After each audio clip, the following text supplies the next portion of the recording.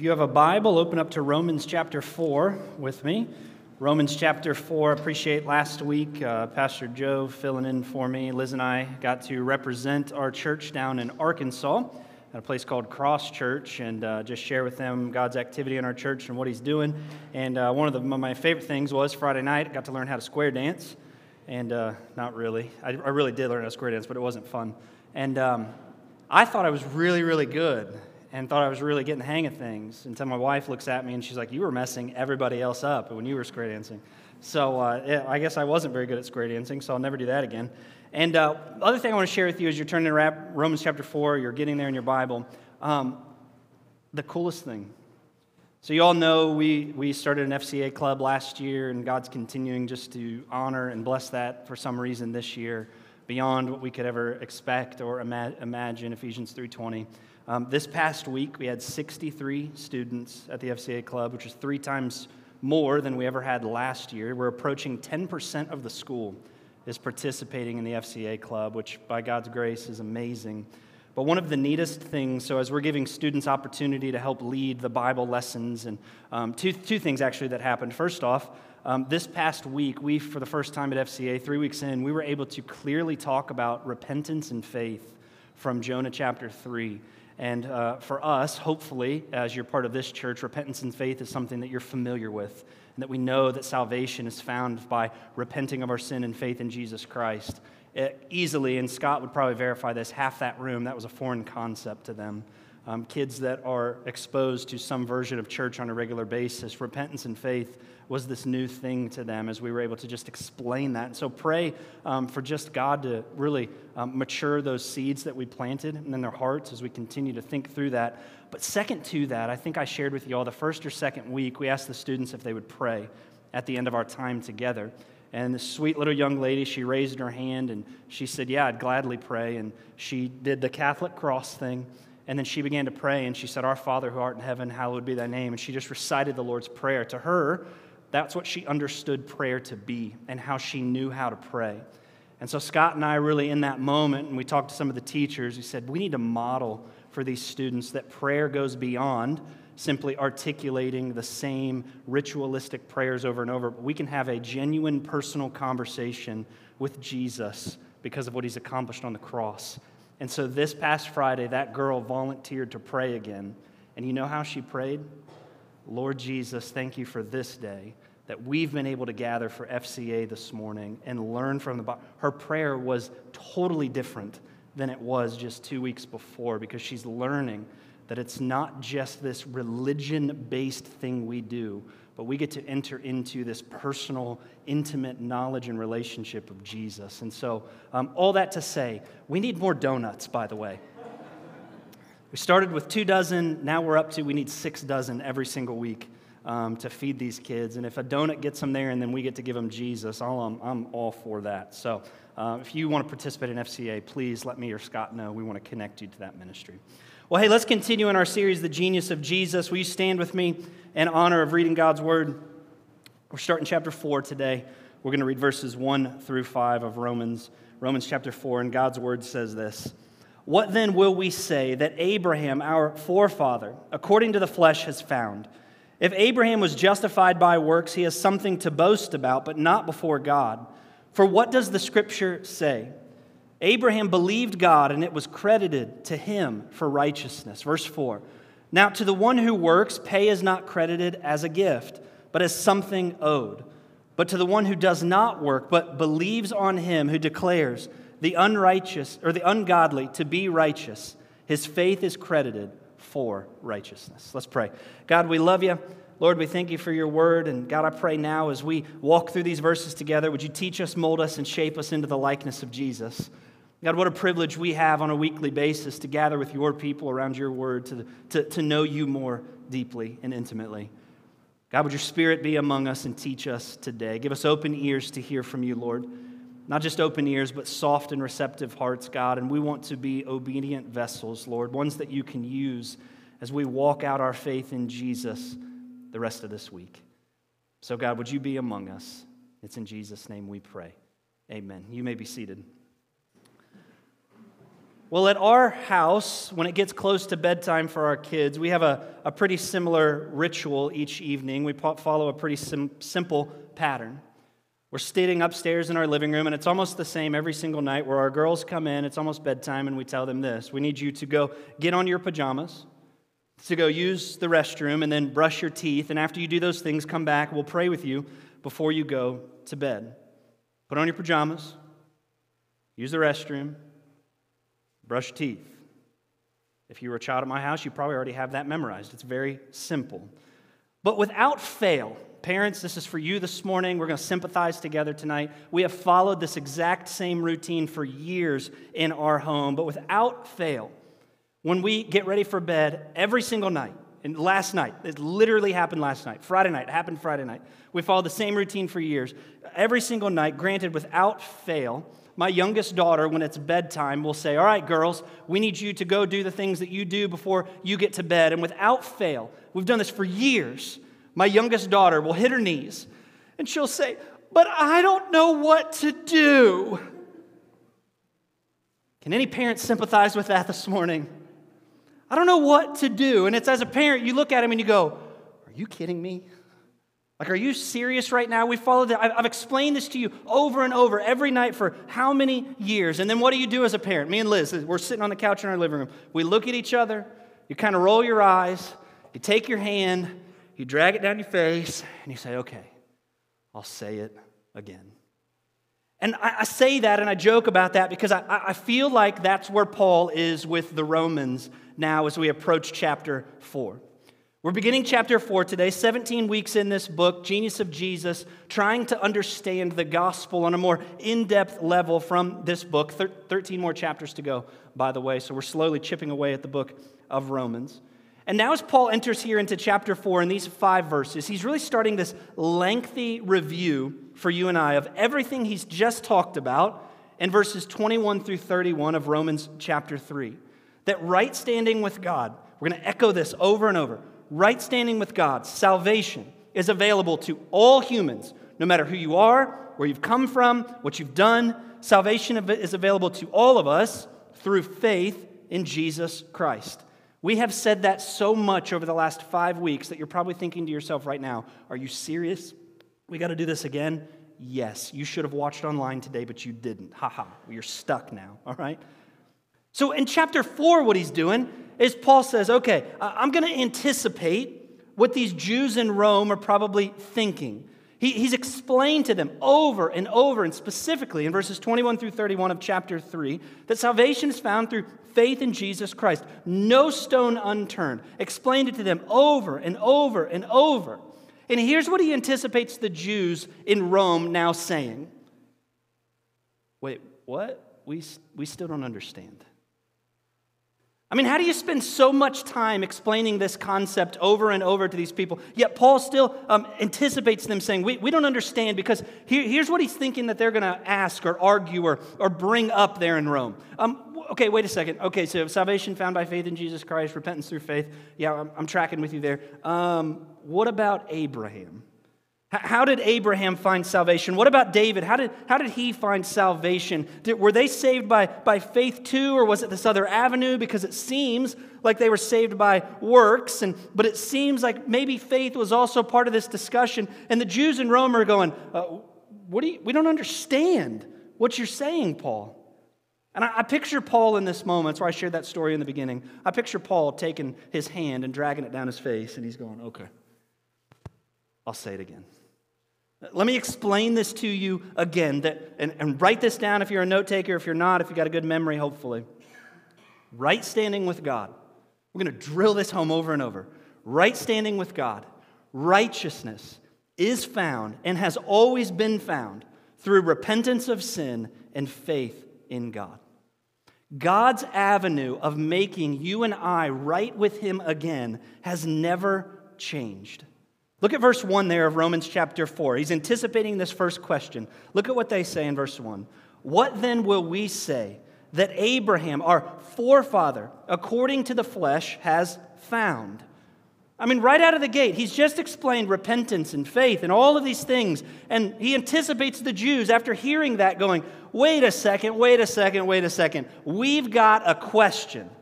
What about Abraham? How was Abraham made right with God? Pastor Joe last week dealt with this idea of faith and works. By the way, I heard probably 6 to 8 times that the message Pastor Joe preached last week was the greatest message he's ever preached from the platform at Living Hope Columbus. So that's awesome, by the way. But let me tell you something. This is important. Understand, like, we don't do this for the accolades of people, but do you know how good that made him felt to hear that? Let me encourage you occasionally. I'm not saying this for me. I'm saying this for Joe and Seth and everybody else. Sometimes it's good to encourage. You know, we do it for the audience of one. We preach to the glory of God and hopefully the equipping of the saints. But sometimes when somebody gives you a little fist bump or a high five or a pat on the back, that's really helpful. And I told Joe a few times, I'm like, dude, I heard it again this week. Somebody said that was the greatest message you've ever preached. And he's like, didn't feel like it, but I appreciate that, you know? That's a good thing, by the way, to do. So that's just a side note. But he dealt with this idea of grace and faith and this tension that we find ourselves in as followers of Jesus, that we're saved by grace through faith, and then works overflow from that reality. It's not works that save us, it's faith that does. But the Jews in Rome, they're stuck because they're asking this question here in verse 1. You can underline Abraham's name, circle forefather, according to the faith. Because they're in their mind, they're going, wait, what about Abraham? Abraham, the patriarch of Israel, the father of Israel. Abraham lived 2,000 years before Jesus walked the earth. Paul, this gospel that you're now explaining to us, Abraham was 2,000 years before that. So how could Abraham have been made right with God? What did it take for him to be made righteous? Was it really this faith thing or works like it seemed? Because if Abraham was required to keep God's law, which is what they thought, then wouldn't he have been saved by works? But you're saying it was by faith. How's this all pieced together, Paul? And what's Paul do? He drags his hand down his face. He says, all right, guys, I'm going to explain it to you one more time. I'm going to say it again. Point number 1, let's just ask a few questions today quickly. Paul asks the question, was it works? Was it works? Starting in verse 2, Paul uses a 2-letter word in the English language. It's the word if. I would circle that, underline it, highlight it if you have a hard copy of the Scriptures.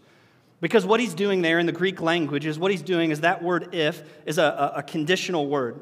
Where what he's about to say is he said, we're going to assume what I'm about to say is true. It's not, but for argument's sake, let's just pretend and assume that this is true. So what's the argument? Verse 2, that if Abraham was justified by works. Let's assume for a second, Paul says, that Abraham was justified by his works. Let's just take a moment and assume that everything Abraham wrote in verses 21 through 31 didn't matter and wasn't true. Let's just assume for a second, he says, that salvation is actually found through human effort. If that's true, then what's the natural conclusion? If we can save ourselves through our own effort, he goes on to say, if Abraham was justified by his works, then he has something to boast about. Joe dealt with this last week a little bit. That if Abraham was made right with God through his own effort, then Abraham would have something to brag about, because he would have had the ability to deal with his own sin issue apart from God. Just echo this real quick. That would also mean that that's true for you and that's true for me. That if it was possible for us to be made right with God, through our own effort, Paul's going on to say, then the work of Jesus wasn't needed. Doesn't that sound like blasphemy to you, by the way? Like just this idea that we could somehow be made right with God through our own self-righteous effort. And Paul says, if that is true, then we have something to boast about, because how great are we? We were able to get ourselves right with God. But you know what I have a hard time finding in the Scriptures, and I think Paul would echo this. I don't see anywhere in the Scriptures where self-reliance and self-pride actually align with the heart of God. Do we know that God hates our own self-righteousness, that God hates pride so much? And for us to think that somehow we could be made right with God through our own effort, man, that goes against the very heart of God. A couple of verses. Solomon wrote in Proverbs 8, verse 13, to fear the Lord is to hate evil. I underlined this for you. I think it'll be on the screen. Oh, it's not underlined. Underline this in your Bible. This is God speaking. I hate arrogant pride. I think that's pretty clear there. I hate arrogant pride, evil conduct, perverse speech. James goes on to say, but God gives greater grace. Therefore, he says, God resists the proud. That's that idea of like strong-arming someone. You stick your hand out and you push them out of the way. I don't want anything to do with you. God hates the proud.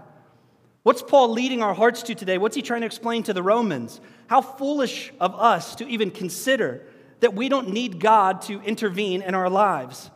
Like how foolish of us to consider that we think that we can make it through this life on our own. How foolish of us. I say this from a heart of humility, to think that we can deal with our own sin issue. That goes against the very heart of God. And Paul says, if that was even possible, then you would have a right to boast, but you wouldn't even have the right to boast before God. That's an interesting verse there in verse 2. You could deal with your own sin issue and you could boast about it, but how dare you even think that you could ever boast before God? Here's a little side note that Paul gives us here. No matter what we believe about this issue and no matter what we think the Scriptures teach, none of us ever get to boast before God. We never get to stand before God with a puffed up chest and tell Him how great we are. Man, we need to hear that in our cultural climate today. I'm going to do my own thing, my own way, however I see fit. And when I get to heaven, I'll tell God how it is. And Paul says, no. May we never allow a mindset to creep into our lives that gets us to somehow think that we get to stand before God with a puffed up chest. This is a reminder in this verse for you and I that someday every lofty idea, every prideful worldview, every person, culture, everybody who's ever had breath in their lungs will someday bow before the feet of Jesus Christ in His throne. It's just a little side note there. Let me give you a verse in Philippians chapter 2. For this reason, God highly exalted Jesus and gave Him the name that is above every name, so that the name of Jesus every knee will bow in heaven. Listen to this too, on earth and under the earth. Do you know no one, even those who spend an eternity separated from God in a place called hell, will get away from bowing before the feet of Jesus Christ? Everyone someday will bow, but we have a choice. This is good preaching. You ready? You can bow before Jesus in this life voluntarily, or you can bow before Jesus forcefully in the next one. I would choose to do it in this life. Submit yourself wholly over to Him as Lord of everything, and don't be forced to bow before Him in the next life. Because when we see Jesus Christ in all His glory, even if we are going to be separated from Him for all eternity, we will have no other recourse but to bow our knee before Him. We don't get to boast before God. Paul's reminding us, generally speaking, but specifically, even when it comes to this legalistic idea of salvation, that God hates boasting. He hates self-arrogant pride. And it goes, even just a basic understanding of the character of God voids out this idea that somehow we can be made right through our own self-effort, because that is a version of pride and self-righteousness, and God hates that very thing. So Paul looks at the Jews in Rome and he says, okay, we've settled that again. Now, how was Abraham saved? How was he made right with God? And he asks, I never saw this until this week. This is the greatest question in Scripture. Verse 3, what do the Scriptures say? I underlined it in my Bible, and I encourage you to do the same thing. Look at what he says, verse 3, very first part. How is Abraham made right with God? What's Paul say? What does the Scripture say? If we want to answer this question, what does the Scripture say? So he's trying to show them, okay, let's look at your Old Testament and let's see the continuity between what God was doing then and what God is doing now. Let's see the continuity between Abraham's salvation being by faith and our salvation being by faith. There's a little side note there for us too. I think this is important. One of the most important questions that we can ask ourselves when we are approached with any crossroads in life is, what do the Scriptures say? That's so important. Sometimes we come to these crossroads in life and it's like, well, this is what I feel about this situation. This is this over here. No, and Paul says, no, you're at a crossroads. The Jews were at a crossroads in Rome. They couldn't figure out how Abraham was saved. What does he say? What do the Scriptures say? When your theology as a follower of Jesus gets challenged and you're approached with something that you don't quite understand, don't go to Google. Ask yourself the question, what do the Scriptures say? Like when we struggle to believe what God has said, to believe what God is doing around us, when pain and trials seem to be surmounting, we need to go back and ask ourselves, what do the Scriptures say about this? When my faith is weak, what do the Scriptures say? When I don't know how to deal with an ever-changing culture around me and what my duty is as a follower of Jesus to deal with that, what do we ask ourselves?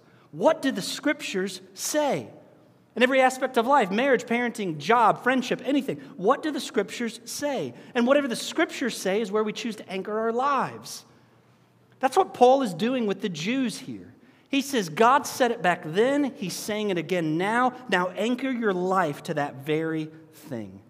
So what do the Scriptures say?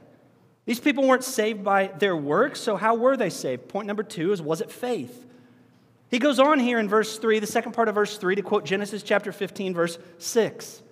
When Abraham was called by God out of his homeland to follow him to an unknown place. So he's using Genesis 15:6 here in Romans chapter 4, verse 3. I want to read both of them because what's Paul doing? He says what God said in your Old Testament, what God said in the Torah, is the same thing that God is still saying today. Nothing has changed. Abraham was always saved by faith. Romans 4, verse 3. What's the Scripture say? I love that so much. We're going to get a t-shirt. Thomas, get on that. What does the Scripture say? All right? He says that Abraham believed God, and it was credited to him for righteousness. He says, by the way, that's also what the Scripture said in Genesis 15, verse 6. That's what Moses wrote down. Abraham believed the Lord, and it was credited to him as righteousness.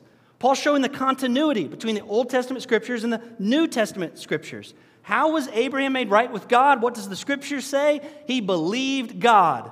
Genesis 15, verse 6. It's echoed in Romans 4, verse 3. He put his faith in God. In the Hebrew, that word believe, it simply means this. It means that you put your assurance in something else that's not you. It means you're not anchoring your trust in yourself, but you're anchoring your trust in God. Abraham's salvation was not anchored in his own self-effort. It was anchored in God. He chose to give his own self-reliance over to God, and God gave him a gift back. What was it? Righteousness. I love that so much because that is a simple explanation of what salvation is. When we acknowledge the reality that apart from God, we are hopeless, sinful, and there's nothing we can do about it. We can't rely on ourselves for that. So what do we choose to do? We choose to anchor our lives to someone else, where we say, the object of my faith is no longer me, because I can't save me. So I'm going to make God the object of my faith and trust Him to save me. It's trusting Jesus to do what I can't do for myself. And as a result, what happens?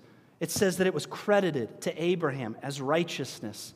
For us, this side of the cross, you see that it was, Paul talks about in Corinthians, that righteousness was imputed to our account, credited to our account. Do we see the difference here between a works-based faith and a faith in God-based faith? Right? Biblical salvation is simply this: belief in God's promise, and then my works overflow from that. That's what Joe talked about last week. I put my faith in Jesus, and then I live for Him. Jesus talked about that in John 15, the fruit that overflows from my life. Nobody's ever been out in an apple field, and if there's no apples on the tree, you don't look at that apple tree and go, that is a healthy tree. Goodness, that's a healthy tree, right? What do you want to see on an apple tree? Apples, because it's proof and evidence of an apple tree. That's why as followers of Jesus, if we claim faith in Jesus Christ, but there's no evidence of that by how we live our life, nobody would look at somebody who says, gosh, goodness. That's if I came to you and I said, you know what, I'm an astronaut. You'd be like, you're an idiot. No, you're not. Yeah, I am. I really am. I made the decision that I was going to be an astronaut. I even bought a suit. You ever been to space? No. You going to go to space? No. Been through the training? No. But you're an astronaut? Yeah. You say, go home, weirdo. You need a nap and a Snickers bar. Like, what's wrong with you? I mean, following Jesus is the same way. If we claim faith in Christ and it doesn't overflow to how we live, I don't know if we have faith in Christ. There's evidence there, but what's a legalistic salvation? This is what Paul's preaching against here in Rome, that I believe in myself and that results in work that somehow will please God. Paul says that's absolute nonsense. You don't have to try harder to please God. Jesus did it for you. Why would you add to the work of the cross? The whole book of Galatians that we studied last year was simply this: Jesus did it all. Stop adding to it. It's Jesus plus nothing equals salvation. We don't have to add anything to our salvation. Jesus did it all. We simply believe and anchor ourselves to what he already accomplished on the cross for us. Point number 3. He goes on to explain this a little bit more, and we're done. Paul says, let me say it again. Salvation's in my own effort. God owes it to me. Why is that? Verse 4. Now to the one who works, pay is not credited as a gift, but as something owed. That if somehow we could work for our own salvation, this is important too. If we could work for our own salvation, it is not a gift from God, and it's no longer grace. Paul wrote, I was talking to someone this morning about their favorite verse, Ephesians 2, 8 and 9. Paul said in Ephesians 2, 8 and 9, that we're saved by grace through faith. It's not of ourselves, but it's a gift from God. Salvation is a gift that is offered to you and I, meaning if we could do it on our own, it's not a gift that God had given us. Scripture always complements Scripture. So the message is going to be the same. If we could somehow work for our salvation, Paul says that God would owe it to you. Like it would no longer be a gift. And I just had this simple thought here, and this just messed with me for about an hour this week. I can't imagine standing before the throne of God demanding anything. Goodness gracious. I was reading in Isaiah 6 this week when I was thinking about that, when Isaiah had that vision of the throne of God. And he's standing before the throne of God, and he sees the thunder and the lightning and the clouds, and so much all around, just the glory of God on display. And he didn't walk up to God and going, hey, big guy, I got something to tell you. We don't get to do that. You know what Isaiah's words were in Isaiah chapter 6? Woe is me, I'm as good as ruined. The Message version of that, I think I shared that with you a few weeks ago. The Message version says it this way: I'm a dead man in the presence of God. I mean, how dare us ever think we could demand anything from God? A works-based salvation demands from God that he give us something that we have earned. And can I remind us today that God owes us nothing, and there's nothing we can do to make God indebted to us. That is utter foolishness. In thinking that somehow that we can earn our salvation through our own effort goes against the very character of God. But look at verse 5. But to the one who does not work, this is you and I, but believes on him who justifies the ungodly, his faith is credited for righteousness. You see, the inverse of the individual who goes before God and demands something is the individual who understands, like Isaiah, that I am a guilty, wretched sinner. It's you and I, who by God's grace and mercy expressed to us can be made right with God again. Not because we did anything. Not because we did anything. All we do is we make God the object of our faith rather than ourselves, realizing that we can't do anything and we need him to do it for us. And what does the scripture say in verse 5 as we close? And when we do that, God will credit our account. We are right with God again. Jesus did what we couldn't do. And so the question for us today, we assume nothing. Do you believe those things? I think sometimes we can get caught in a cycle of self-righteous living, thinking that somehow that's going to make God pleased with us. And that's not true. Are you trying to please God through your own efforts, or do you really believe that Jesus 100% appeased God for you, and now you get to live for him? That's where it's different. Let me share with you all again, I've shared this before, the bad news, worst news, and good news of the gospel. The bad news is, and we're echoing this again, that we are sinners separated from a holy God. The worst news is there's nothing we can do about it. You know how tragic that would be if that's where God put a period on the story? That we were separated from him and there was nothing we could do about it, period. And he just existed in eternity apart from us. But that's not where he puts a period. Rather, God puts a comma. I love that. And the good news is that Jesus made a way. That it's not based on our own self-righteousness, but it's based on the righteousness of Jesus. That he absorbed God's wrath and punishment for sin for you and for me when he hung on that cross 2,000 years ago. That's good news. But what's the best news? That just like Paul is echoing to the Romans over and over and over, he says that's available to you today. That you can stop trying to do it through your own merit and effort, and you can actually anchor your life to Jesus Christ and trust him for your salvation rather than yourself. Have you ever done that personally? Let me pray for us. And as I pray, if you've never done that, let's invite you to do that today. Let's pray together. God, we love you. God, I pray if there's anybody today, Lord, we don't want to assume anything, that perhaps has not fully and wholly given themselves over to Jesus Christ, but they're still trusting in themselves for salvation, thinking that somehow that they can be made right with God through their own effort. I pray that Paul's words here in Romans 4 would echo and ping around in their heart today, and that they would fully understand that there's nothing that they can do in their own effort to be made right with God. But they can choose today to place their faith, their belief, and their life in the hands of Jesus Christ and trust him as the very one to make them right with God. I pray even in this moment, Lord, the prayer doesn't have to be complicated. It's simple. Lord, I turn my life over to you because I know I'm a sinner and I need you and you're my only hope. I pray they would do that in this moment.